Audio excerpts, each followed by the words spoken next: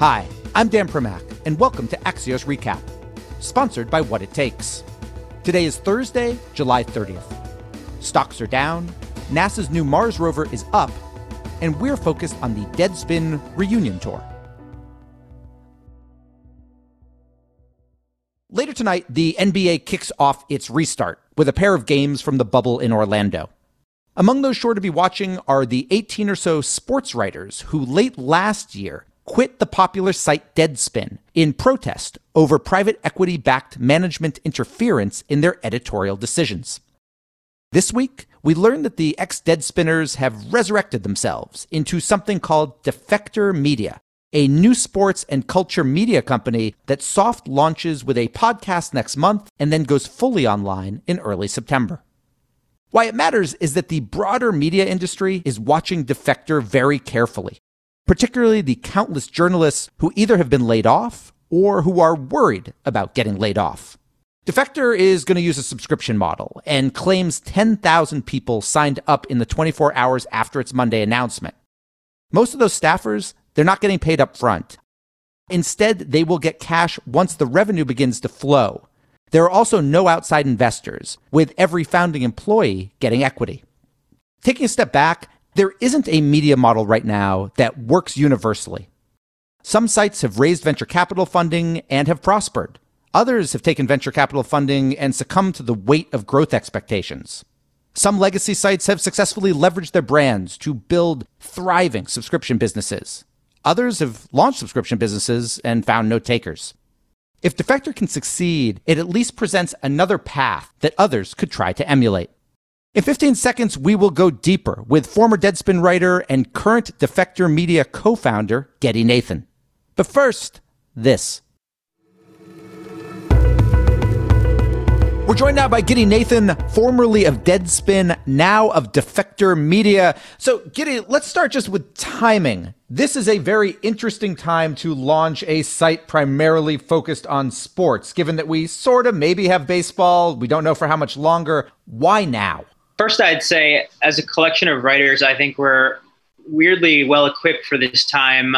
We've always been interested in writing about the surrounding business, culture, and politics of sports. You don't actually need the big game on TV every night to do that. In fact, that's really rich territory right now, thinking about all the social and business implications of the decisions these leagues are making right now, especially labor implications, which is a big emphasis for us. Let's go back to last year, and when you and many of your colleagues decided to leave Geo Media, basically, at least temporarily, kill Deadspin. Can you talk to me a little bit what it was like inside, and for you personally, how difficult, or maybe not difficult, was the decision to walk away from a paying job? I would say against the backdrop of media in general, which is frankly quite bleak, it is always difficult to walk away from a job. But the circumstances made it pretty clear that that was the only way forward. We had management that fundamentally didn't understand the message and appeal of our business. We had managerial situations where we weren't sure if colleagues would be around in another month or if they'd be fired on a whim. We had our reader experience kind of degraded by low quality ads, and all these things added up where it just didn't seem like a workable situation. And after our top editor, Barry Pachesky, was fired, we pretty clearly and collectively came to that decision that we were all going to walk out together. And early on, there was a plan to build something new from there. It took a little time to put the pieces together, but here we are. This is not the first time that a group of journalists or writers have decided to launch a site on their own, even sans investors. One of the issues that often comes up is that writers are often very good at writing and very good at reporting and not terribly good on the business side of running a media company, whether that be sales or technology or a lot of kind of the blocking and tackling that's needed to make a company work. I know you've hired, a former Bain & Company consultant to kind of run revenue for you guys, but what makes you confident that even if your content is really good, that there is going to be a Defector Media Inc. or Corp or whatever it is a year from now?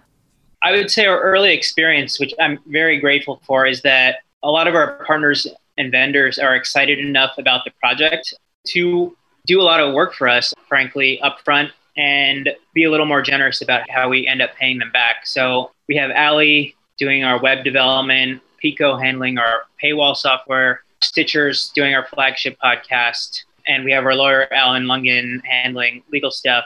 But we've been clear with all our partners. We plan to build in a moderate, sustainable way. And we don't have to go for the types of risks that might. What's something you're not going to do that you think you otherwise might have to do? The fundamental thing is we're not giving away a large chunk of our company to an investor with, voting rights and information rights and some kind of say over how we grow and on what terms. But I also think that, frankly, there's some flexibility when your runway is determined by the tolerance of your staff. And I think we were all clear about the fact that money might not be coming for us in terms of full salaries up front, but we were willing to wait that out and see how things went. The business model you guys are deciding, which is, you talked about having a paywall software provider, and you guys are a subscription site. Why did you settle on that as opposed to either a free site that's ad supported or maybe supported via events or via other things, or a hybrid? Based on our model, it wouldn't take a huge capture of our previous following at Deadspin or just our own fans as individual writers to make this workable. So we wanted to provide the best possible experience to those readers, and that means not cluttering their field with ads and stuff. And subscription model seemed like the way to do that. And with a modest target, it seemed like the cleanest reader experience. When you say a modest target, you guys announced 10,000 subscribers on day one, and you're planning to launch. I know the podcast launches next month, or your flagship podcast, the site in September. What's your target? When the day you flip the switch and the site goes live, how many subscribers do you want to have? The most I would say on that is that our first day numbers put us well on track to get there. Overwhelmed and grateful for the response. We obviously don't expect the surge of a first day announcement to hold up, every week up until the actual launch. But we're also confident that once we actually put out articles for people to read. After you guys all left Deadspin, Deadspin still exists. There is a deadspin.com. There's a website. They publish content on a daily basis. Do you ever read it? And either way, what do you think about the current incarnation? Deadspin continues to exist, and there are sports and sports adjacent blogs on that site. I can't say I personally have read too much of it. We're Defector up today, right now, on whatever we are, July 30th. What would you, Giddy, be writing about right now? I do mostly NBA, pro tennis, men's and women's, and a mix of food and politics. So what would be your story, though? If you got there in the morning, you have a story meeting and say, this is what I want to write today, it would be what? I'm pretty excited about Ja Morant coming back, and I think he's some of the most telegenic and electrifying talent we've seen on a TV screen in a while, so I'm pumped about that. You guys didn't take outside investors, and I know you said you got preferential deals from a bunch of vendors where you can kind of pay them back over time. Are you guys bootstrapping it individually? So Jasper Wang, who is our operations guy, has given us a loan upfront to handle some of those fees, and that's been plenty to kind of hold us over through this intermediate period. And then we can start dipping into the money that we've been getting from subscriptions as well. Giddy Nathan of Defector Media, which officially launches September. Is there a date? It's going to be in the first 2 weeks of September. First 2 weeks of September. Thank you very much for joining us. Take care. Welcome back. What we're watching today is the economy. After we learned that America's GDP fell nearly 33% in the second quarter.